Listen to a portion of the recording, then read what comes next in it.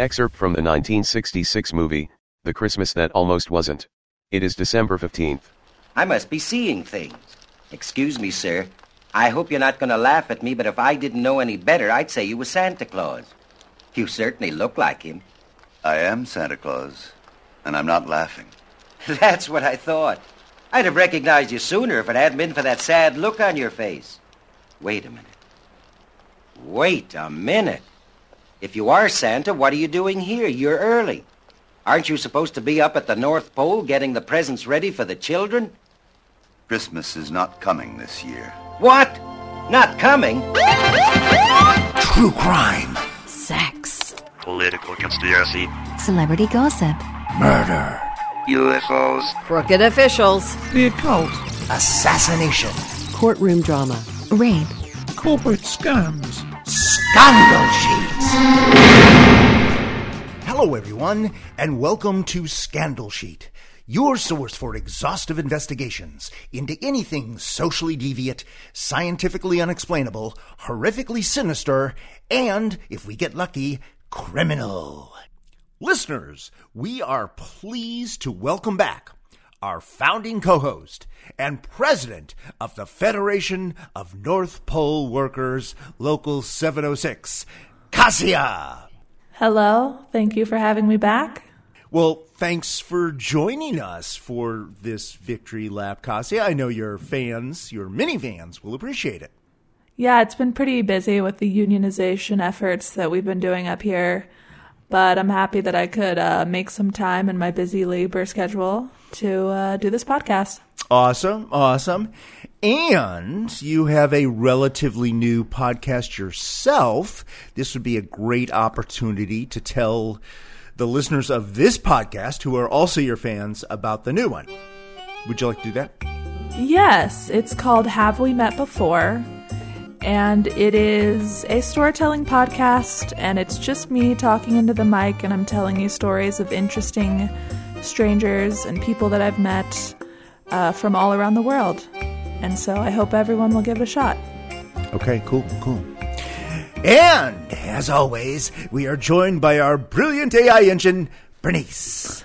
I want to wish both of you the very happiest of holidays. Wow. Thanks, Bernice. If I may say, that's rather uncharacteristic of you. Well, you know it is the season of love, and all that. And I was also promised a few glasses of heavily spiked eggnog. Ah, well, we'll make sure you get those, Bernice. So, Cassia and Bernice, today, in celebration of the holiday season, we're going to review the 1966 heartwarming, mega-budget, holiday masterpiece, The Christmas That Almost Wasn't. Cassia, I believe we both watched this movie today. You maybe for the first time, me for the first time in 40-some years, in order to prepare for this pod. But perhaps the word watch is too mundane a word. Maybe experience, a one-in-a-lifetime artistic revival flowing over you is a more accurate expression. You know, that's one way of putting it.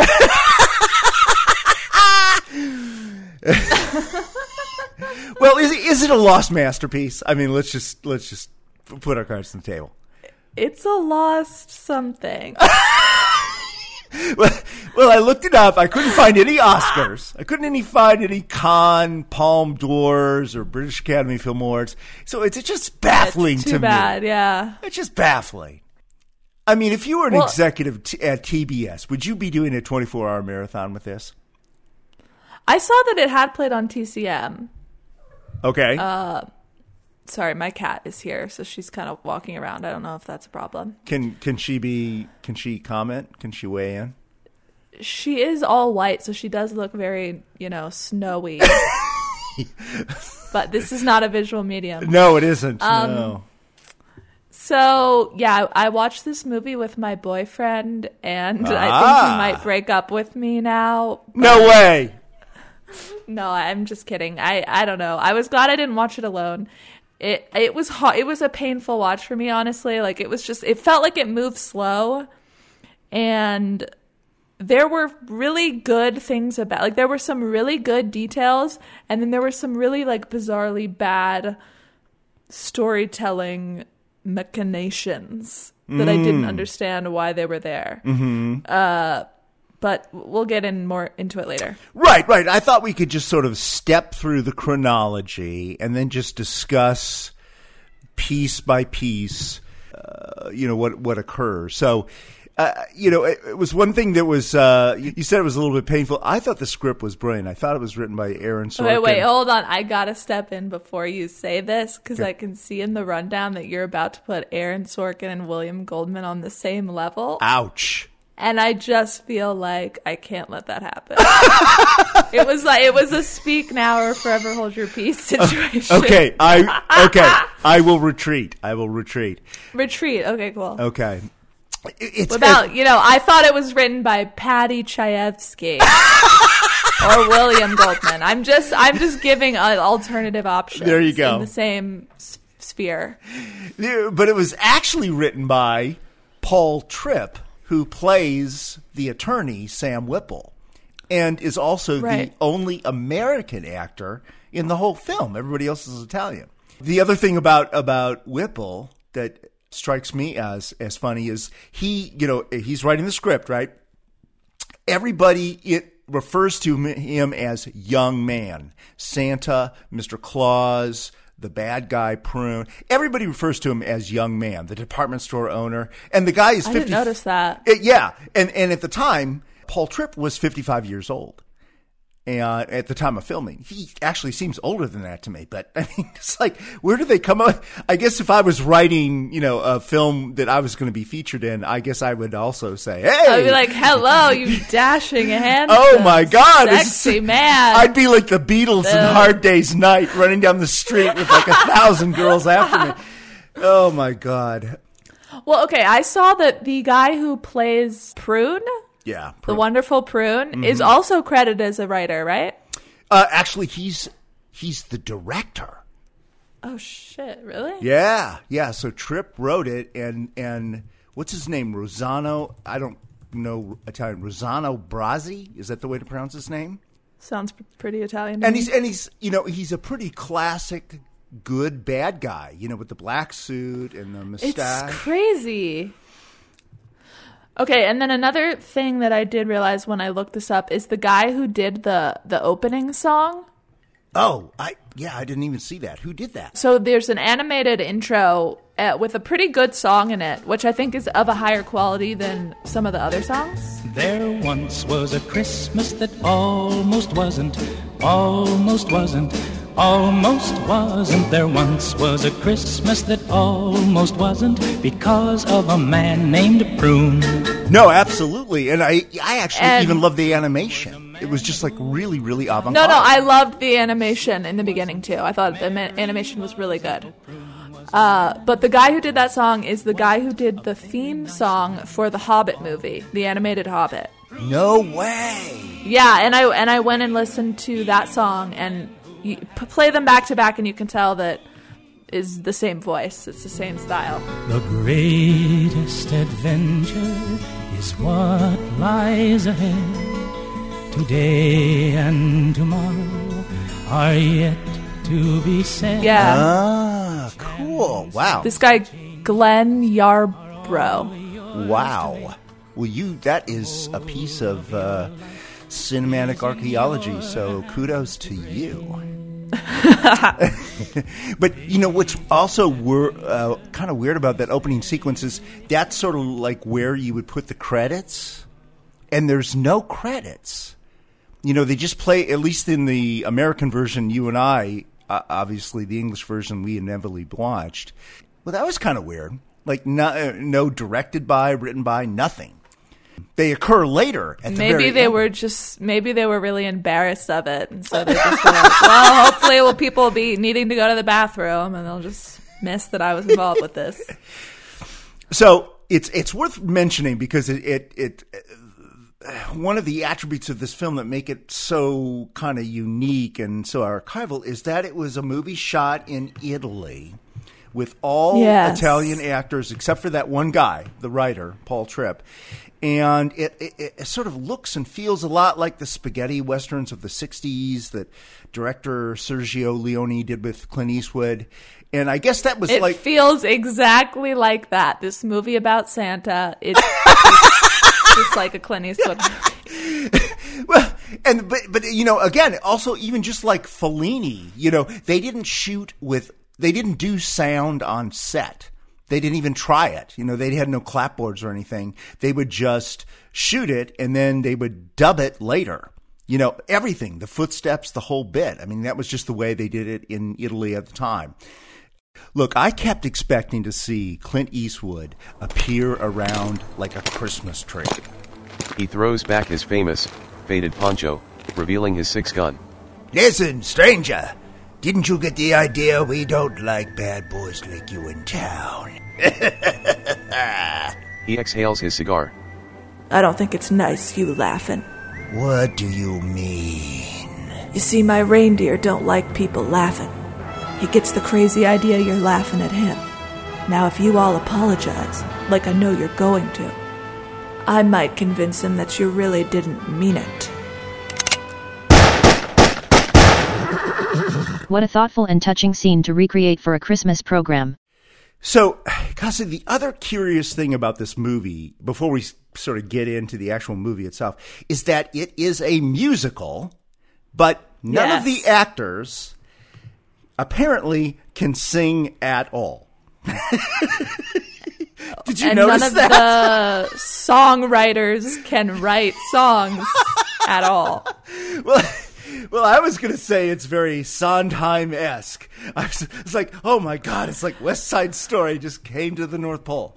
So, yeah, I did actually. That did cross my mind because Sondheim has recently died. I was like, God, he would just like kill himself watching this. Like they were probably calling him. It's like, will you work for $5 an hour? This is probably what killed him.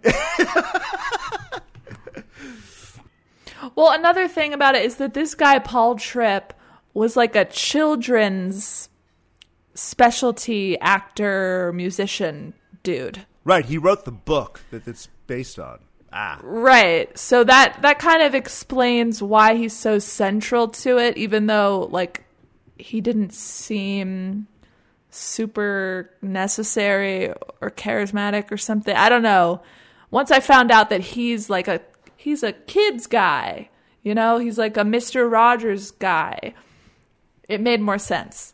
Well, he's certainly in a lot of stuff. I mean, when you look at his career, it's not inconsequential, but you're right. He is in a lot of kids' stuff. So you're saying like he is a Mr. Rogers or Dr. Seuss or something like that. Like people would recognize him. Well, his Wikipedia page is like he's an American children's musician. Okay. He was the host of a show on CBS, a kids show called Mr. I Imagination. Okay. So that does sound Mr. Rogers-esque or Pee Wee Herman-esque. Honestly, this show sounds kind of cool. It was broadcast live from Grand Central in Manhattan, and he was dressed as a train engineer. Oh, wow. Sounds like kind of a cool show. That's like that PBS show with... Yul Brynner. No way. Yul Brynner served as the director of the show. Holy moly. At times, yeah. That is a weird piece. There you go. Now you get another archaeological dig. I'd like to watch that. Now you're going to find the missing link in cinema somehow. Seriously. Why don't we dig into the movie? I didn't know if you wanted to do the open... Oh, I literally wrote, one of my notes says QAnon bait. Because there's some questionable songs about I have a date with Santa, Santa has a date with me. Right. And then then later Santa and Sam go riding in the sleigh singing, "We've got a date with children. We'll have a lovely time." Well, there's a bunch. With children. There's at least 3 or 4 different things that are kind of creepy, but it's just there's a lot of yes, and it's just funny. It opens so you've got this. We learn only minutes later he's supposed to be a very successful attorney, and yet all he does all day is hang out with little kids with And no other adults. And blow up balloons at the department store. And decorate trees, right. So yeah, it's super weird. It is. Well, I was just like, why is this man... Like, when you're just watching a normal movie, it's not common for there to be a much older man surrounded by a swarm of children. Only in the world of a children's show would that occur. Well, or even then, I mean, if I was Michael Jackson house. Yeah, but I mean, exactly. I mean, but this is, I mean, as we know, he's a 55-year-old man. This isn't Julie Andrews in The Sound of Music, right? Where she's the nanny. This is supposed to be a successful counselor, and then he's got like this Pied Piper group of a mob of children running after him in the town square. It just I was super confused by it. It's like, I have to rethink my sexuality. I have to call my fucking therapist now. So, but interesting what that brought up for you. Yeah, exactly. But later that evening, and we're going to have a clip here. You know, this is in the trailer. Whipple is like still, the kids are gone, but he's still decorating around the clock the town for whatever reason. And then he's still decorating hours later. Right. And he's still hanging garland on the lampposts. Right. And then this guy approaches him. We learn is Santa Claus in a very unconvincing disguise. And so here's the clip. Excuse me, sir. I hope you're not going to laugh at me, but if I didn't know any better, I'd say you were Santa Claus. You certainly look like him. I am Santa Claus, and I'm not laughing. That's what I thought. I'd have recognized you sooner if it hadn't been for that sad look on your face. Wait a minute. Wait a minute. If you are Santa, what are you doing here? You're early. Aren't you supposed to be up at the North Pole getting the presents ready for the children? Christmas is not coming this year. What? Not coming? Who's going to stop it from coming? Mr. Phineas T. Prune, and he's just the fellow who can do it, too.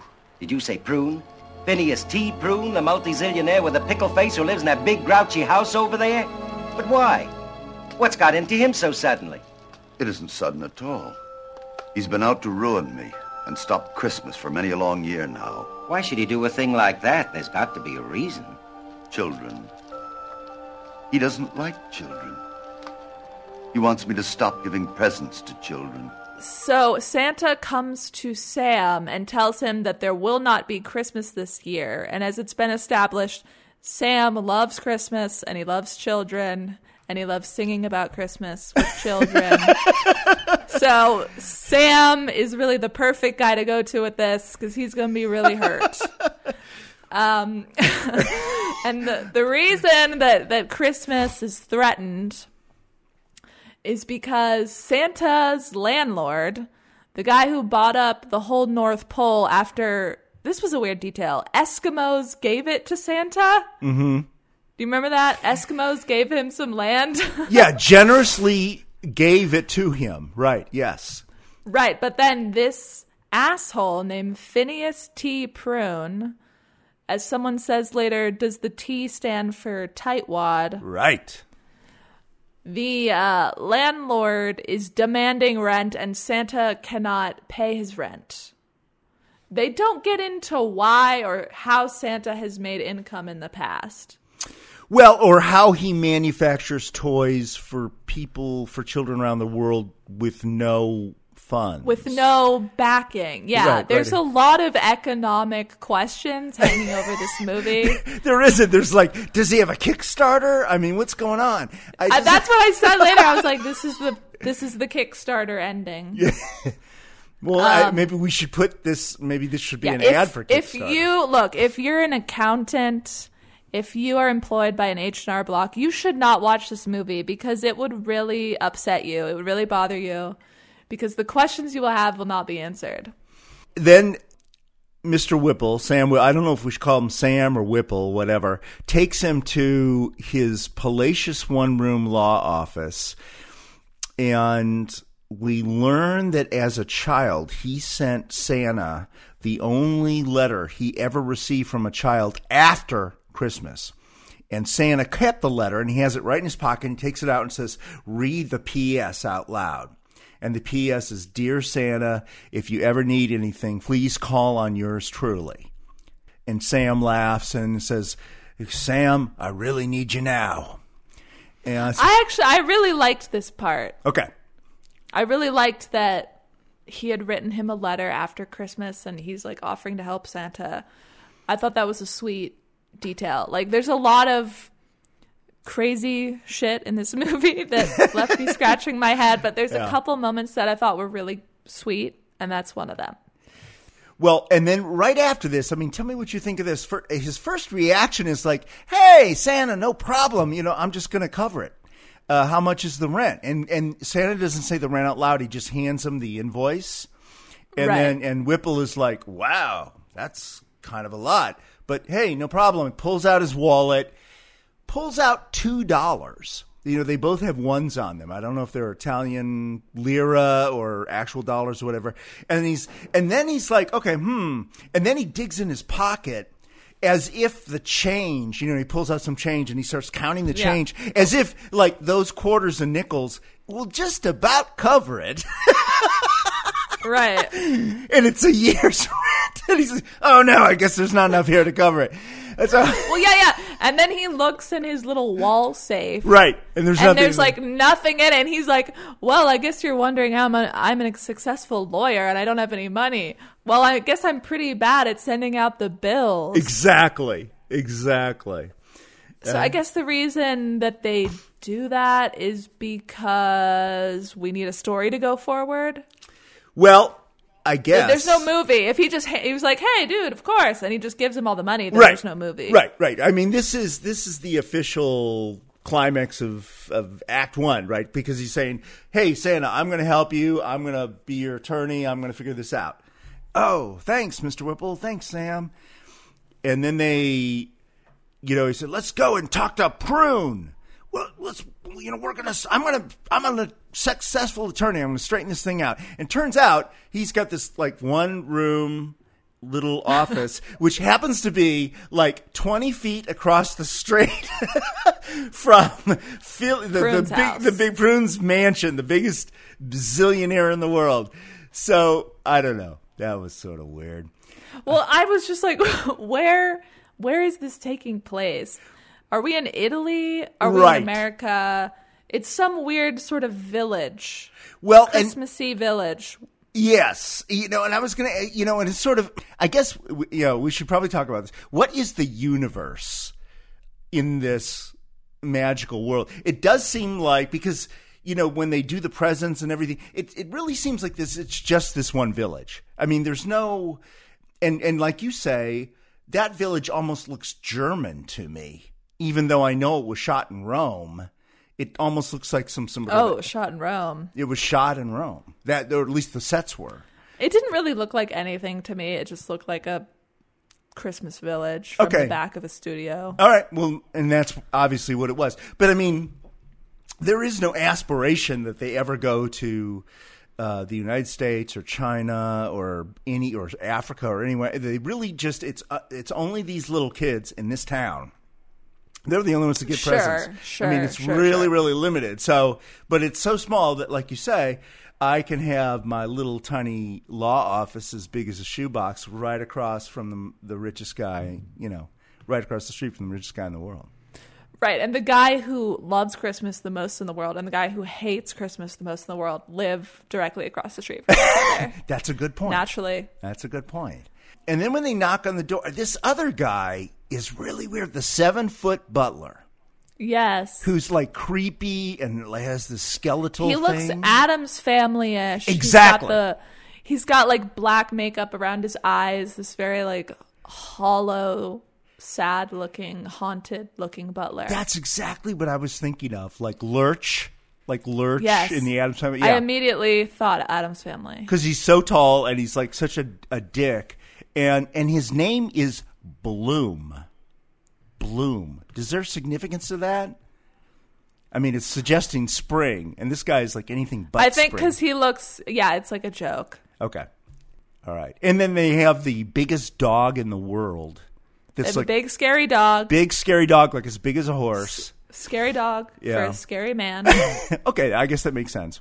And then Prune is not there, and then Santa goes, "Hey, you know what? Let's just go up to the North Pole because he always comes up. He always knocks on my door at dinner time because he wants to ruin my supper." Yeah, this is the thing. He's like, my landlord comes to my house every single day right before I eat dinner.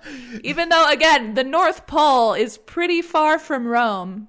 This guy's making the trip up there every single night so he can nag Santa about paying his rent. Right. And we can talk about the transportation issues now. I mean, Santa has got a sleigh, although, you know... What does Prune have? Well, exactly. But Santa gets, they get to the North Pole they make great time. They get there before supper, but there are no reindeer. It's just a sleigh. There are reindeer later. There are in the end, but Yes. when he first takes Sam up to visit his house, they get off that sleigh, and there ain't a goddamn piece of livestock within 100 miles. I didn't notice that. Yeah. Maybe they're just trying to save money because it's animated later, the reindeer.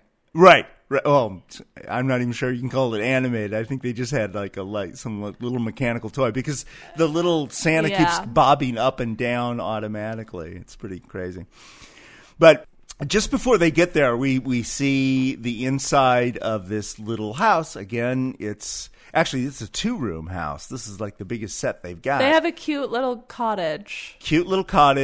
And they have we see Mrs. Claus, who is adorably, she's outside collecting snow and then into a cauldron and then comes inside and puts it over the fire to make tea. Yes, tea is a big deal in this movie. I think tea is huge. They were selling tea, but their workforce army consists exactly of 6 elves, aka dwarves. 6. So I didn't love the elves. I didn't totally get the choice to make them little people, and we'll get into it later. But then to banish them from the room where they eat seemed a little creepy. It seemed like an abuse situation. Well, I mean, even in modern films like Elf with that guy from Saturday Night Live, don't they use actual dwarves? I'm not sure that's the proper expression. Maybe it's little people or something like that. I think it's little people.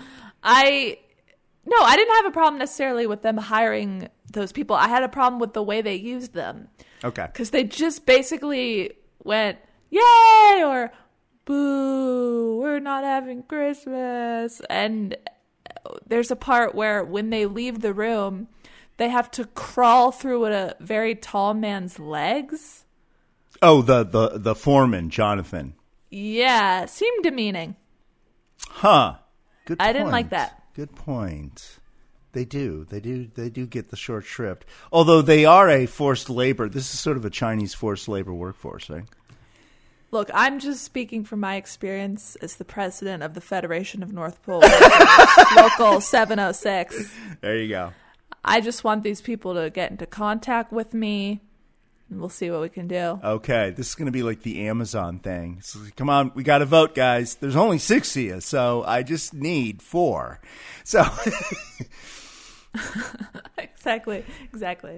But anyway, so Santa and Sam show up, and of course, everybody gets tea. Mrs. Claus is really not big. the elves. Not the elves. The elves do not. But then they get kicked out of the room. Prune arrives, Phineas T. Prune, and he's offered tea.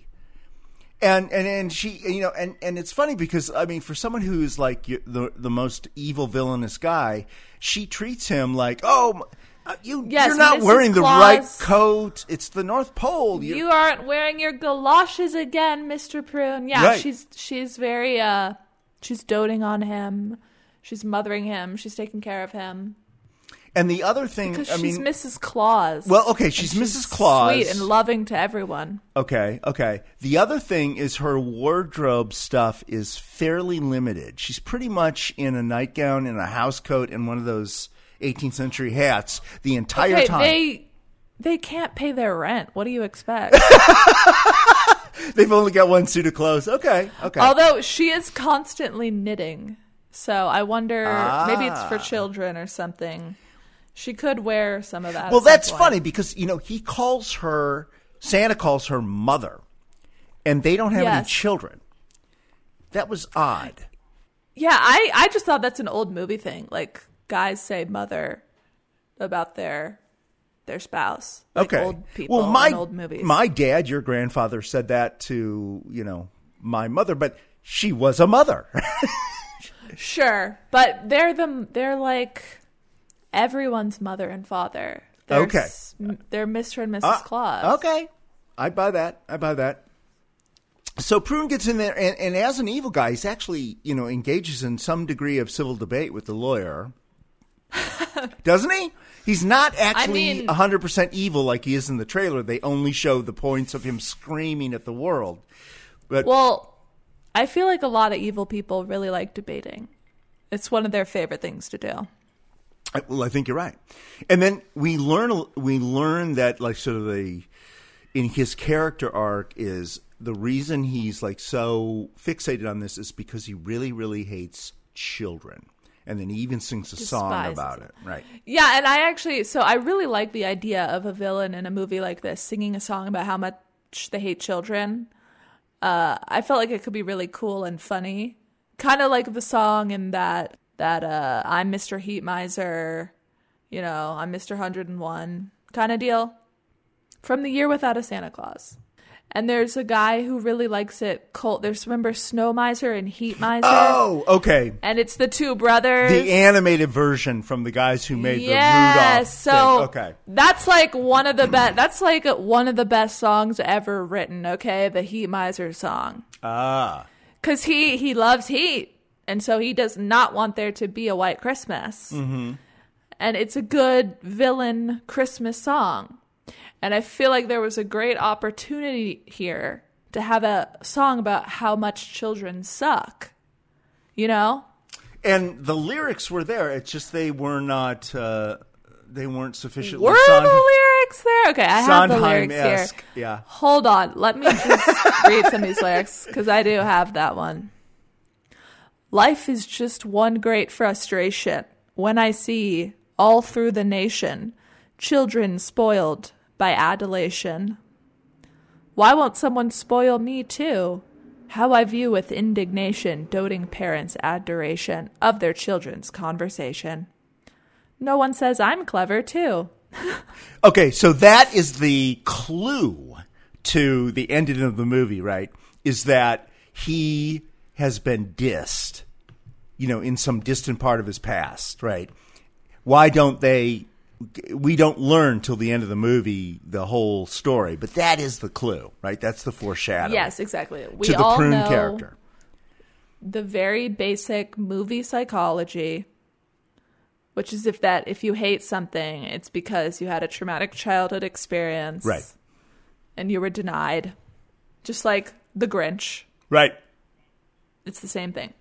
Well, in the Grinch modern movie, they didn't really get into his backstory in the original book or the original cartoon. Yeah. I know the live action movie. Yeah.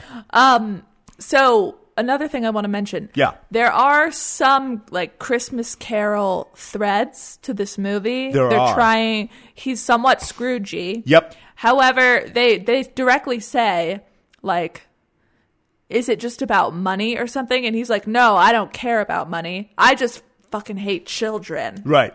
I don't even care about the rent. Mm-hmm. And then in this scene, he says, in fact, you don't have to pay me the rent. You just have to promise you won't give children toys. Right. And so that's the new deal. But, of course, Santa won't take it. And then Santa won't take it. Right. And now I think I wasted enough valuable time. Either you have the money by midnight, December 24th, or no Christmas. And then he walks outside, breaks his cane on Santa's sled without reindeer, and then just starts walking away like he walked there in the first place to the North Pole from Rome. So the man loves to walk. He's got really strong legs. He should have been an ultramarathoner, I guess. He's getting his steps in. But then they get into this whole fight. Now, this is where I'm a little confused on the plot, because they are like, they get into this argument with, it's like, let's dissect this. This is like Citizen Kane. He gets into an argument with the lawyer about whether or not he was ever a child. Were you ever a child, Mr. Prune? This was very weird. This was really, really weird. Okay, tell me. So, yes, they try to put pressure him. They're like, weren't you once a kid? I mean, don't you just like love Christmas?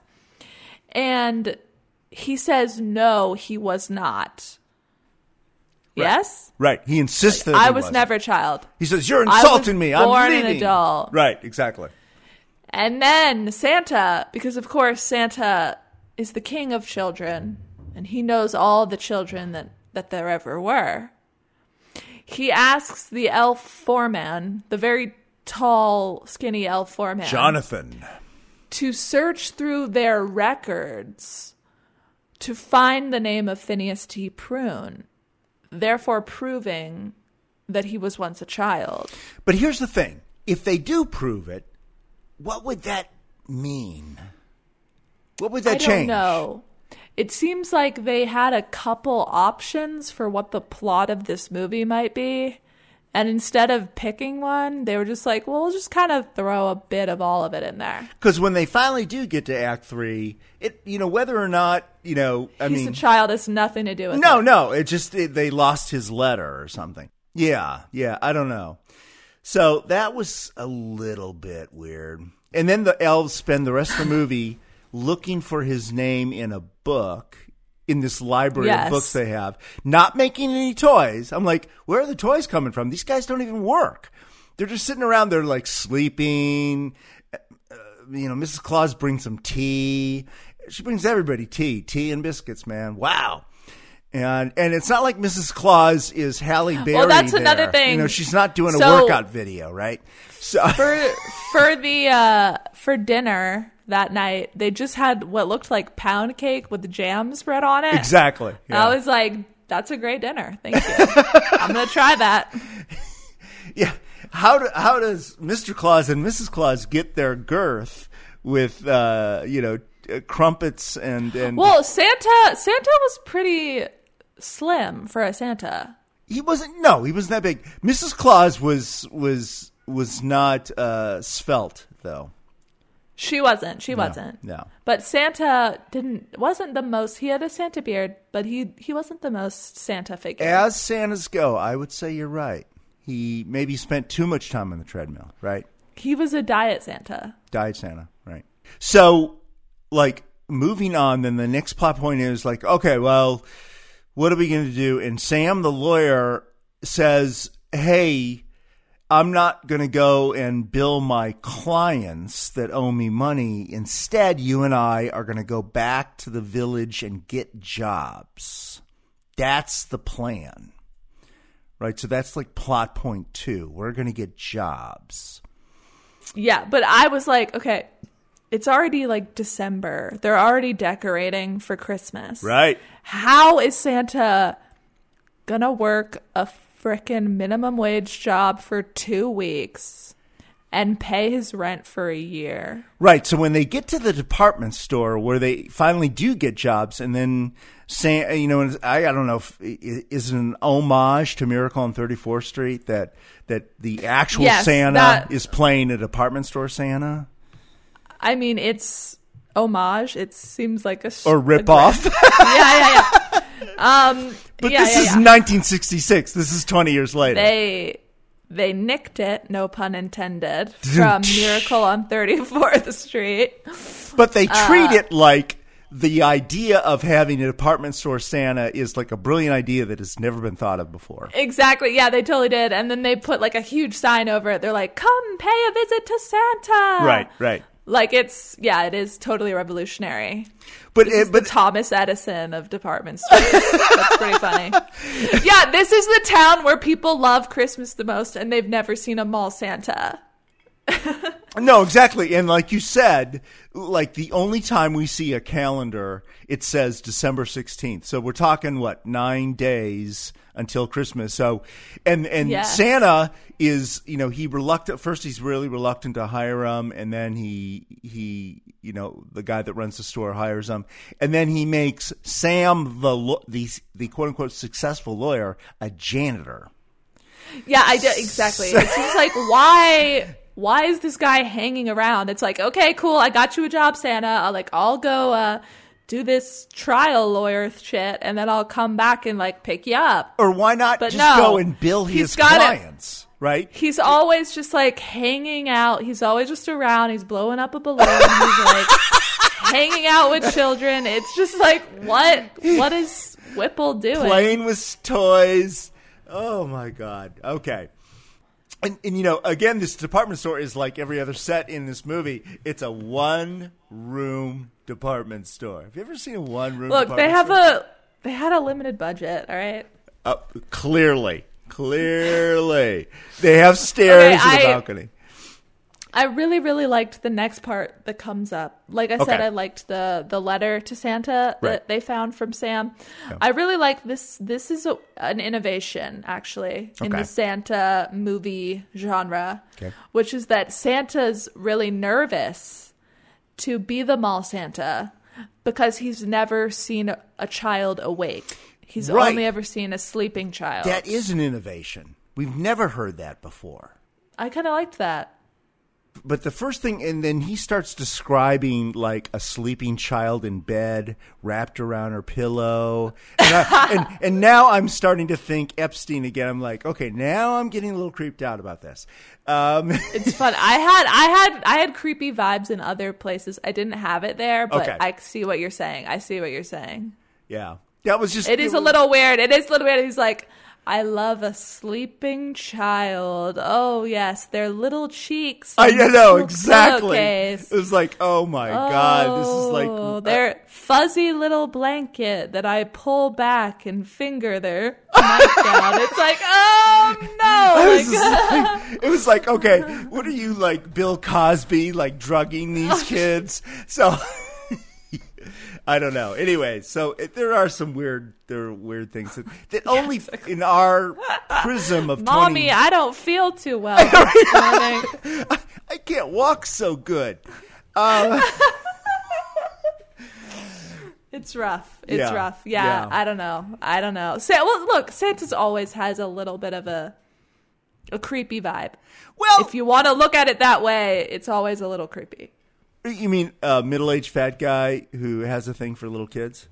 And they come and sit on his lap. Okay, right. And they ask him what they want. That's like in the FBI crypto or whatever, the pedophilia, SWAT team. That's like the profile of every single pedophile, right? Is fat, middle-aged white guy. I don't know. I feel like pedophiles are usually really emaciated. Oh, really? They're all heroin addicts or something? Yeah, that's my vibe more. I'm sure pedophiles come in all shapes and sizes. Okay. Equal opportunity equal opportunity pedophiles. Let's agree to that.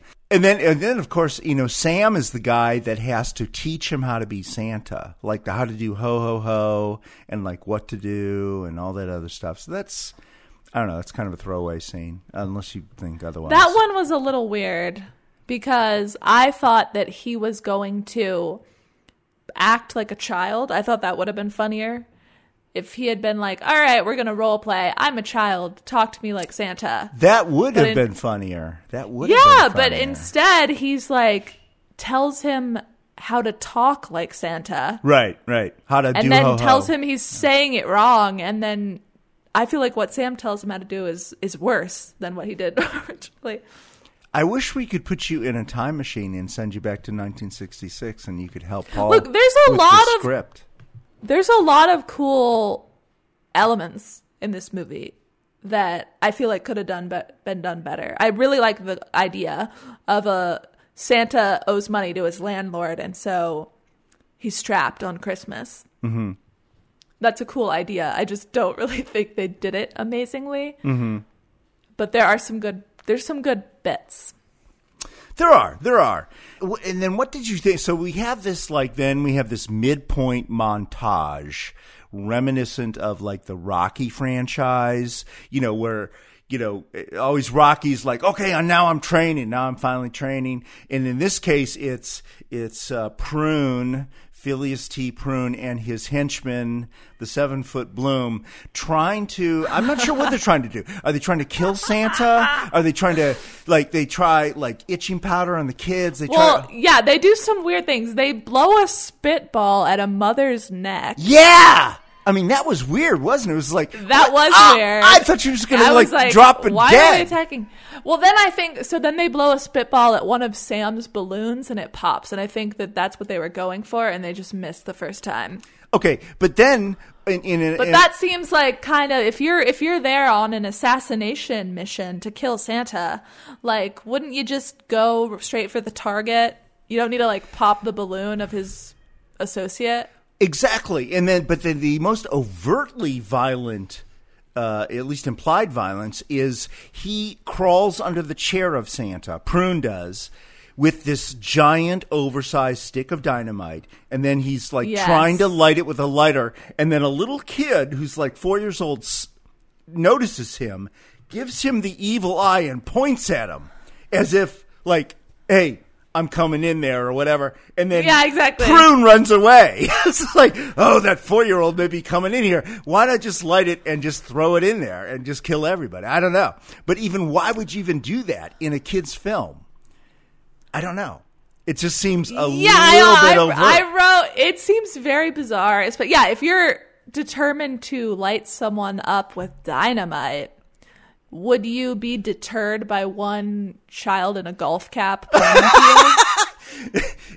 And all I can think is that when you think of the Roadrunner cartoons that have tons of cartoon violence with lots of explosions and guns and people being run over by and then nobody ever gets hurt, right? They just appear black and then the next scene they're back to normal. So I guess there's a couple things here. First of all, the dynamite was so cheap looking.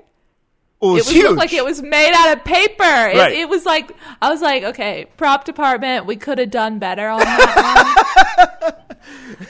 And another thing is the only toys that exist in this world, there's always toys all around Santa's house and in this department store, but it's only stuffed animals. That's the only, there's not a basketball. No, or a baseball bat. Well, there is a little car that they have to fix. There's one or two other things when the actors are specifically using it. But just in terms of the set dressing, they clearly were just we don't need to worry about toys. Just go out and buy a shit ton of stuffed animals. And that's what we're doing. Stuffed animals. That's what we're doing for dolls. toys. Yeah, that's a toy, man. And then the thing about that dynamite is so cheapy. But every person in this scene, all of the parents and all of the children, are all extremely well dressed. I don't know if you noticed that. I actually every child is wearing a 3-piece houndstooth suit. Wow. And a wool hat. I was like, holy shit, this is they all look like they're in an ad for some Italian fashion designer. Okay. And then there's this crappy set design. I was so confused. Well, I guess that just shows you the relative values of Italian artists. Yeah, that's true. This is insightful. I mean, this is one thing that my boyfriend said when he watched the scene to try to explain Prune's behavior is maybe he's acting like a child, and that's why he's reverting in this way, because he's supposed to not have ever been a child, but we're seeing him act out like one.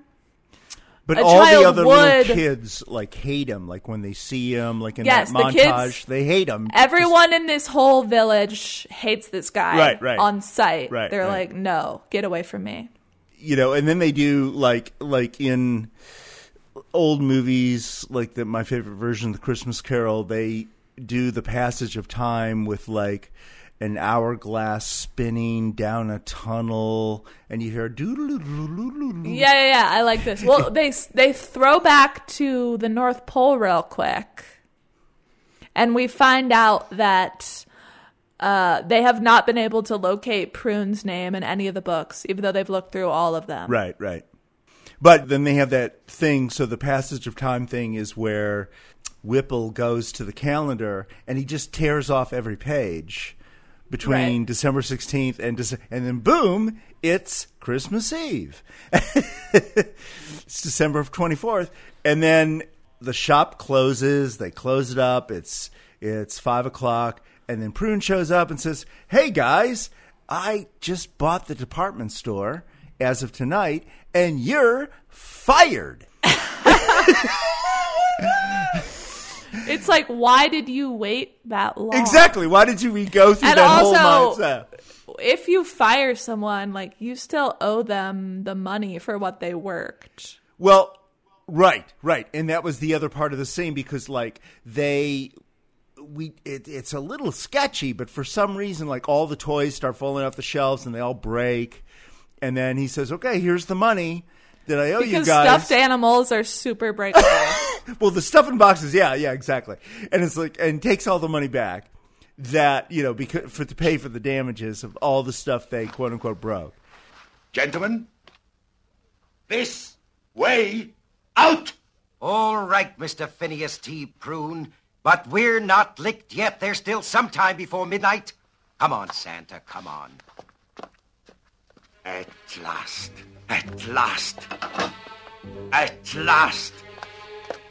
All these years I waited, and now victory's mine.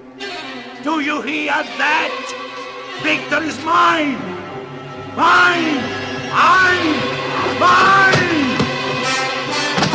A Merry Christmas, I don't think! Well, yeah, I like that. I wish he was more deliciously evil than he was. He was usually reasonable, even in that scene.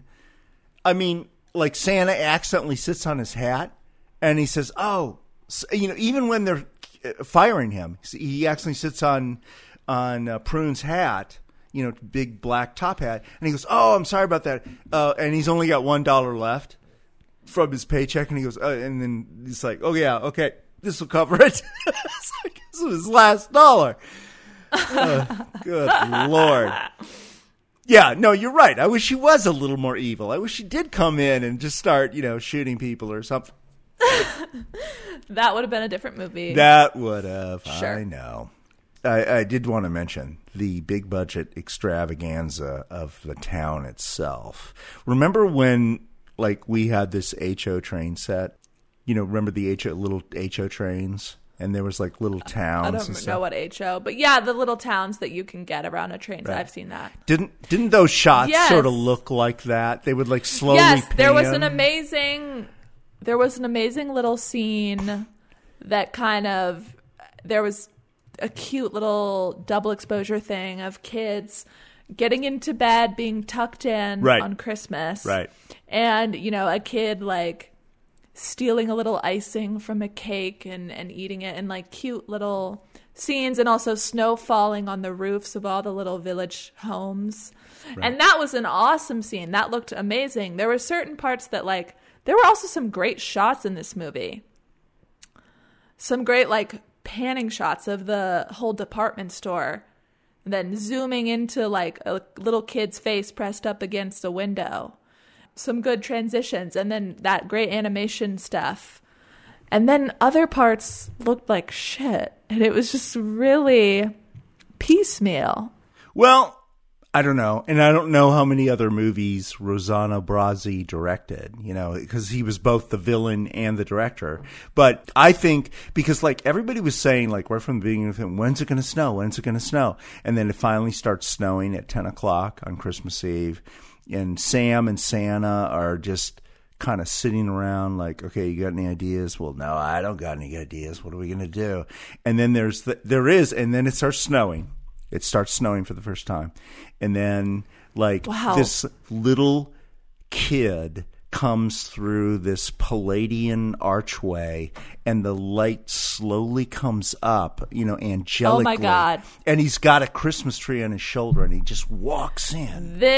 I love this scene. I love this scene, too. I love this kid. For the whole time, I thought my favorite character was Mrs. Claus. Because she's just, like, always going around and, like, feeding people and drinking tea and, like, telling them to put on a scarf and stuff. But this kid is so great. And so they also, another great thing about that little montage scene is that there's suddenly a great song again. It's the I've Got a Date with Santa. It's a little creepy, but it's like, I've got a date with Santa. Santa's got a date with me. Santa, at that Christmas time, I've got a date with Santa. We'll have a lovely time. We'll have my nap, I'm feeling great. My mom says I can say a blink. It's like one of the better songs in the movie, barring the theme song. But it's an off-camera song. It's not sung by somebody who's No. diegetically in the movie. But it's someone not who can exactly. actually sing, right? Well, no, it's a bunch of kids. Oh, it's kids. Okay. So it's just like We'll play. cute kid song. Okay. Yes, and then that kid who walks in with the Christmas tree on his back, which is, Right. again, very Christian kind of cross imagery. He's whistling the song that we've just heard. Wow. You are just so good, man. And then he says to Santa, they're like, hey, kid, like, isn't it a little late to be buying a Christmas tree? And he's like, hey, times are hard and they're cheaper if you buy them last minute. Which is And true. I love, it's so cute that this little kid, who, by the way, this kid is like 8. He's got a mustache. Like, this is the most, like, teed up kid in all of Italy. I don't know if that's an Italian thing. But he looked very old for his age. Okay. But his name was Charlie. A perfectly Got it. Italian name, of course. But Charlie and the Chocolate Factory. Just like Sam, yeah. Yeah, Sam. And then this is it. This is the kickoff of Act 3, right? He figures out, he presses them. He's the alpha. Like Santa was, no, nothing wrong with me. Hey, aren't you Santa? Yeah. It's so funny. Oh, God, it's so funny. Hey, it seems like something's wrong. No, I'm fine. It's 10 o'clock. What are you doing here? No, Santa, don't you have work to do? Yeah, exactly. Tell me what the problem is. And then I liked how they used the whisper trick. So instead of us having to hear like a whole long explanation, no, I love that just too. Have yeah. I like 2 that. seconds That's of a it. good... It's just like, I'm just going to give you 10 minutes of exposition Yeah. in 2 seconds. And it's like all this stuff about like landlord rights and all this, and this like little kid's like, oh my God, that's terrible. He totally picks it up in like 3 seconds. And then, this is where Brazzi's directorial stuff comes into view. You can almost see the snow machine, by the way, like the snow right is at the fake, edge. Yeah, but it's good. It's good. I like It's it. good. It works. It's kind of like Brazzi's snow. It's kind of like Tarantino's blood. It doesn't look real on purpose. But to great effect, because like blood in Tarantino movies is kind of orangey, and it's it's not made to look real. This might be the same. But I mean, I just love it because he starts just running around saying, "Hey kids, wake up!" Yeah, I love this. I love this scene Santa. too. And then we see a bunch of kids like lying in their beds. And they all wake up at the call of this boy. It's funny. None of the adults wake up, right? Like, only the children. Exactly. Only the children. Exactly. It's magical. The child's frequency. And they all grab their piggy banks. Mm-hmm. And I love one of the beds. I love how in movies there's always, like, some family with a bunch of kids. And they have a huge bed. And all the kids sleep in one bed. And some of them sleep with their head at the headboard, and some of them sleep with their head at the backboard or whatever that's called. Mm-hmm. Just very cute, cute, Christmassy children. And they all come running out in their all dressed in white bedclothes. Every single person is wearing even white. the boys are wearing nightgowns. Right. Everybody's wearing nightgowns. And, I actually, so when they all, and then I guess they don't have the guy who plays Santa singing, but they have him sort of doing sort of a talk, sing thing over it, but playing music, but they're all giving him money, and he's like crying and stuff. I started crying. Oh my God. Will you cry as listeners of this podcast know, you cry at Coyote Ugly. I know, and you've also said, "Will you cry at old Star Trek episodes?" But come on, you didn't touch you at all. Like all these kids giving him money. I and didn't he's cry. Like, okay, that was the moment for me. That sold it. This is also the ending of It's a Wonderful Life. Wow, you're right. You're absolutely effing right. It is.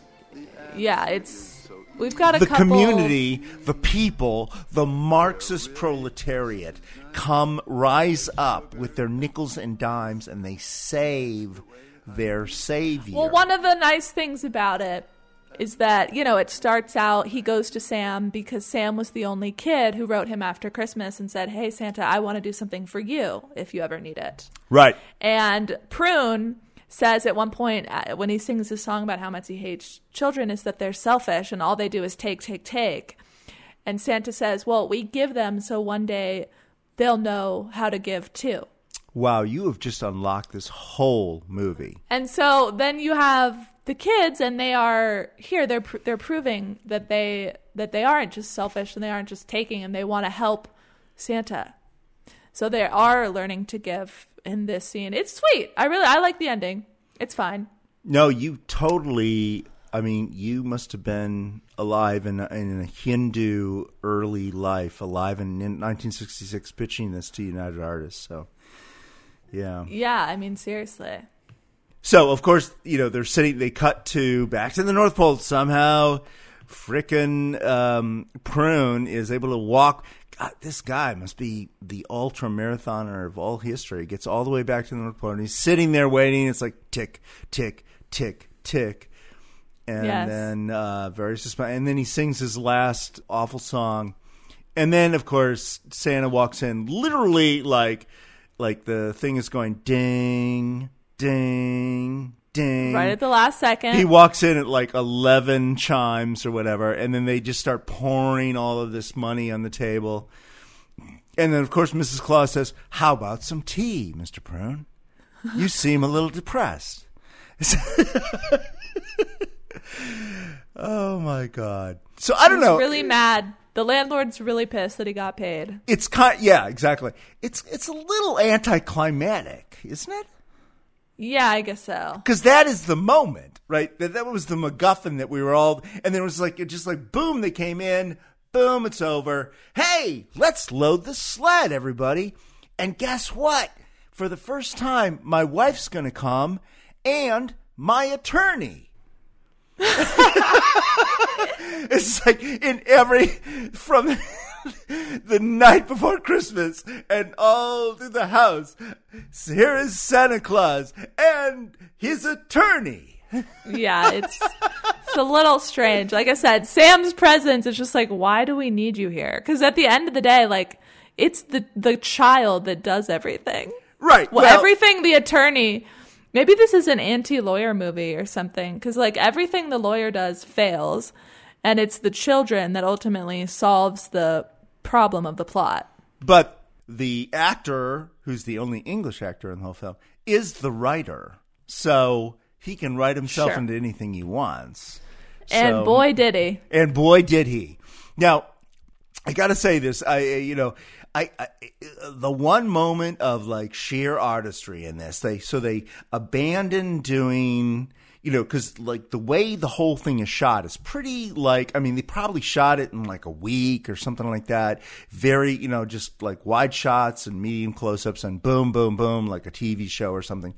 But then this is kind of cool. The present delivery scene is like a series of still photo montage. All still photos. Yeah, I love this scene. Yeah, I thought it was really good. And both Mrs. Claus and Sam Whipple are going down chimneys too. Now, Yes. I think they're like using the exact same set over and over and over again, but at least, there's like expressions. I just kind of love that, it's just music and still photo montage, and maybe they did that for a pure budgetary reason, but it actually was a moment of kind of unique artistry to me. I agree completely. I wrote that down. I really like that scene too. Okay. So, but then they have one last gift. Right. And that's what I wanted to ask you about, because this ties to that whole, we got to search through all the books and find the guy's name. Why do we need to find the guy's name? I don't know. And now they sort of kind of try to tie those things together. It's like, oh, I found a note I wrote to this guy 50 years ago. And now I'm going to here's the sailboat he wanted, whatever. So I like that Santa, again, he blames the people underneath him instead of isn't Santa, it's like, if you're the CEO of North Pole Incorporated or whatever, you're supposed to take responsibility for what goes wrong. But he's like, no, I'll have one of the elves apologize. I'll have one of the elves take the fall for what I did. Does he actually say that? I mean, no, that's what he does by having someone apologize. If you're Santa, it's your fucking job to make sure you give the toys to the children. Mm-hmm. You can't just go blaming somebody that does your books. Right, but it doesn't. It appears. I mean, maybe I missed a couple lines, because the guy, the tall elf foreman guy, includes a note in the present and says, it was my fuck up. It was my bookkeeping error. Exactly. It was my fault. I mean, Santa didn't even know that the error occurred, and this guy took the blame on himself, right? Or no? No, you're not supposed to do that. If you're the boss, you're supposed to cover for your people. Santa should have taken responsibility for it. Okay. Because he's Santa. He's the head of the operation. Okay. There should be an auditor. There should be some backup. They can't just let children fall through the cracks. You know what I mean? Well, that's true. Well, yeah. And the thing is, because these people end up being a menace to society. And if you've only got 6 elves backing you up, it's like, wow, it's just me and 6 guys for the world. What are we going to do? I don't. And everybody gets a stuffed animal or a little car. So, or a sailboat, apparently. So many years ago, when Prune was a boy, he asked for a sailboat. They give him his adorable little sailboat, and he's magically healed by it. He has an Ebenezer Scrooge epiphany, right? Yes, and he's even dressed like Ebenezer Scrooge. You're right. No, you're exactly right. Yeah, and when they show up, he's like, "Are you the 3 ghosts come to warn me?" or something. Ah, yes, he does say that. Wow. Yeah, so they even make it overt. Yeah. And then the one interesting part is he has an oil painting on the wall that's frowning. Huh. And then he's holding the sailboat and he looks at the painting and he says, "Merry Christmas." And then the painting smiles. And what is the painting of himself or his dad, or who is it? No, I don't know. They don't explain. It's just some old guy in a portrait that a rich person would have in their house. Okay. They don't explain the meaning. But that was a weird little moment.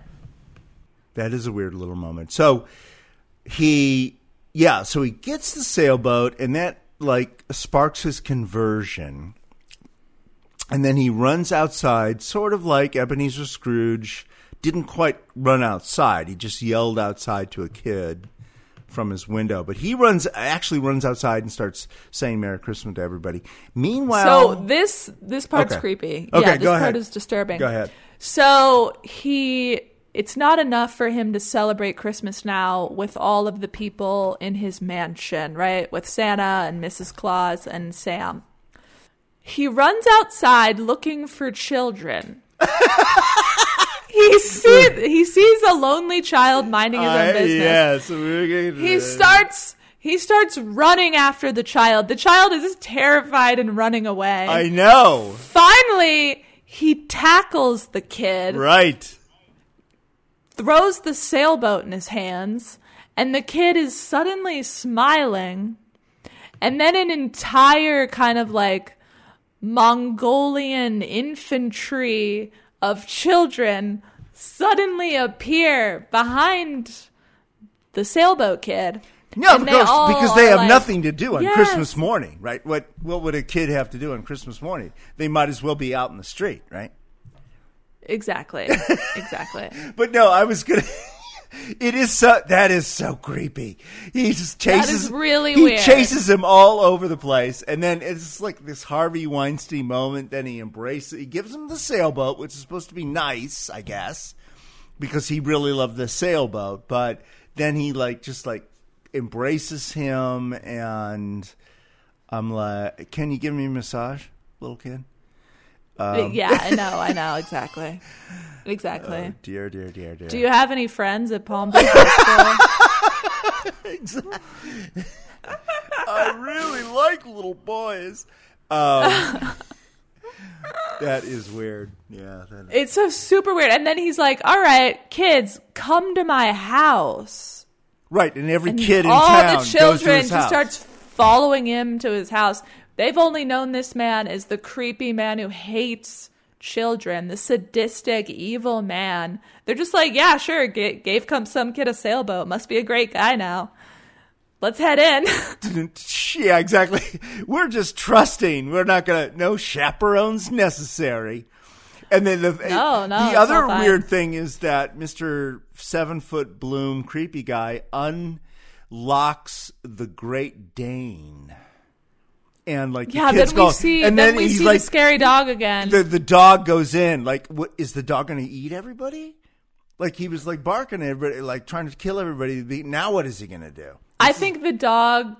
It's implied that the dog is kills all psychically the linked. No, he's psychically linked with Prune, and he used to be mean, and now he's nice too. Okay. And then over that whole thing where the kids are marching in, we finally do have credits, but they're all in Italian. Yes. Which, I guess that's the same way it was with the spaghetti westerns, and I guess nobody cared, so they were like, yeah, whatever, who cares? And, the other thing I want to mention was, the actual meaning of Christmas, meaning the birth of the Christ child in Christianity, is never even hinted at. There's one thing where Santa says to Prune, look, the meaning of Christmas is love. And that's it. And this was produced in Italy for both Italian audiences and Christmas audiences. But one thing I wanted to point out was a year before, in 1965, the famous Charlie Brown Christmas special has Linus, the character of Linus, reciting word for word from the Annunciation to the Shepherds from the Gospel of Luke, which... Right. Everything I do turns into a disaster. I guess I really don't know what Christmas is all about. Isn't there anyone who knows what Christmas is all about? Sure, Charlie Brown. I can tell you what Christmas is all about. Lights, please. And there were in the same country shepherds, abiding in the field, keeping watch over their flock by night. And lo, the angel of the Lord came upon them. And the glory of the Lord shone round about them. And they were sore afraid. And the angel said unto them, Fear not. For behold, I bring you tidings of great joy, which shall be to all people. For unto you is born this day in the city of David a Savior, which is Christ the Lord. And this shall be a sign unto you. Ye shall find the babe wrapped in swaddling clothes, lying in a manger. And suddenly there was with the angel a multitude of the heavenly host praising God, and saying, Glory to God in the highest, and on earth peace, goodwill toward men. That's what Christmas is all about, Charlie Brown. When I read up on that, I was like, wow, that was a really controversial thing to do, because every network executive was like, hey, let's keep it secular. We have a Santa at Macy's. But actually it became the biggest 60-year special in history, even though it had that explicitly Christian moment. But there is nothing even remotely religious in this. Or did you see it? No, I mean, I told you the kid scene with the kid. Yeah, that, maybe, yeah. The kid carrying the tree on his shoulder, seemed like Christ-like to me, but again, Christ wasn't carrying a cross on his shoulder on Christmas. He was just a baby. I mean, a lot of Christmas movies are, even if they're older, aren't really religious. Santa's not super, Santa's not in the gospel. If you're doing a Santa thing, like Charlie Brown, nope. The Charlie Brown thing, it's about a tree. It's not really about Santa. If you're doing a Santa thing, it's hard to have like Jesus and Santa in the same world. Doesn't really, it's not the same deal. Right. Although they share philosophical, in the Venn diagram, sure. there is some overlap. Early models for Santa were Christian saints. Right. So Saint Nicholas. That's the connection. Right, yeah. And the other, yeah. The last inevitable question, Cassie and Bernice, how many stars out of 5 would you give this forgotten masterpiece, The Christmas That Almost Wasn't? And hopefully, forgotten masterpiece, and hopefully you'll provide an explanation of your choice. Okay, I would give this movie. I'm really bad with ratings. I don't have a rating brain. I want to say 2. Is that too mean? Is that too Scrooge-like? Well, it's below being good, right? I mean, 3 is sort of the threshold for okay. I wouldn't say this movie's good. Like, I would say there's some really good parts.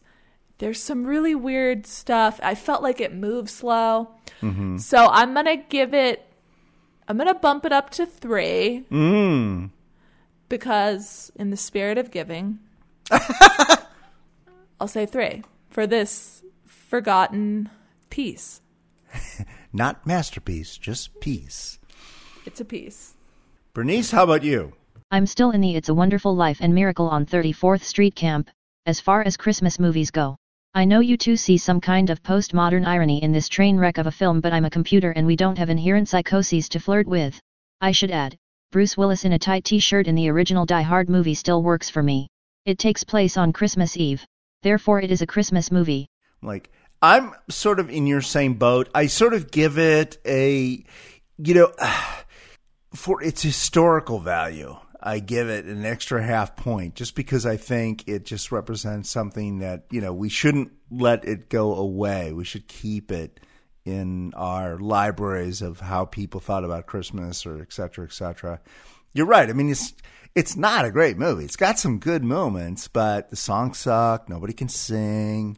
The plot's not super solid. No. And it moves just at a leaden pace. I mean, oh my God. This thing could be a lot of missed opportunities. This could be a 50-minute TV special. Yeah, no, it's supposed to be a musical comedy. It's not that funny. No, it's not. There was that scene at the beginning when they go into his law office, Sam Whipple's law office. Santa sits. This was like a bizarre thing. He sits on a chair and it like collapses. Now, what do they say? Yeah. But it wasn't like even funny. No, I think what they're saying is that Sam is like kind of a failure as a lawyer and that he can't buy a working chair. Oh, is that it?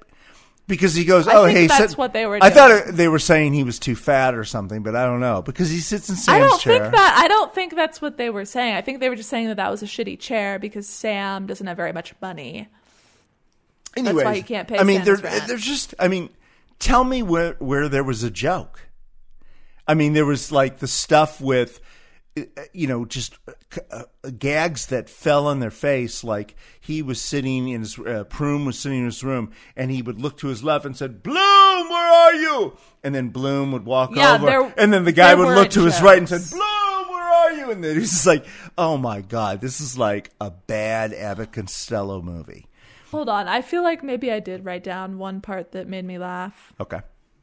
Let me try to find it. You mean laugh intentionally or unintentionally? There's a lot of places that laugh unintentionally. No, I mean intentionally. Okay. Oh. I liked the part where Mrs. Claus says just like, oh, but Prune, think what this will do to the children. And Prune just goes, good. Good. Okay. There's some like slight slight funny parts. It's not great. It's not great writing. But, I think it's just been a fantastic investigation. We're going to put liner notes to everybody about, how they can watch this wonderful forgotten masterpiece. This is like Michael Crichton's Heaven's Gate or something. It's just like, Exactly. It's coming to Criterion. It's coming to Criterion. I bought one copy of a Blu-ray for every person I know. There we go. Blu-ray Ultra. What did they call it now? UHD? U Ultra? Oh, I've never heard that. Oh my God, it's out of control. Oh, I just saw on Wikipedia that this movie was aired every December on HBO during the 70s and early 80s. It was. So it wasn't like a failure. No, not at all. I mean, it was probably made for almost nothing. So, and all the I'm sure they made DVDs and stuff out there. I mean, it's owned by HBO. Yeah, it was made for a stick of gum. So good for them. Good for them. Good for Brazzi. So, Cassia, before you go, I don't know how often or if ever you'll be able to join this particular pod again. Do you have any notes of farewell for the audience, which we know loves you, have listened to you for, in the 2019-2020 season with From the Cheap Seats and then the first 10 episodes of this? Clearly, I know from the emails and everything else how many people liked you. Anything you want to say to them? I would say thank you for your listenership. Please listen to my new podcast, Have We Met Before, available wherever you get your podcasts. There once was a Christmas that almost wasn't.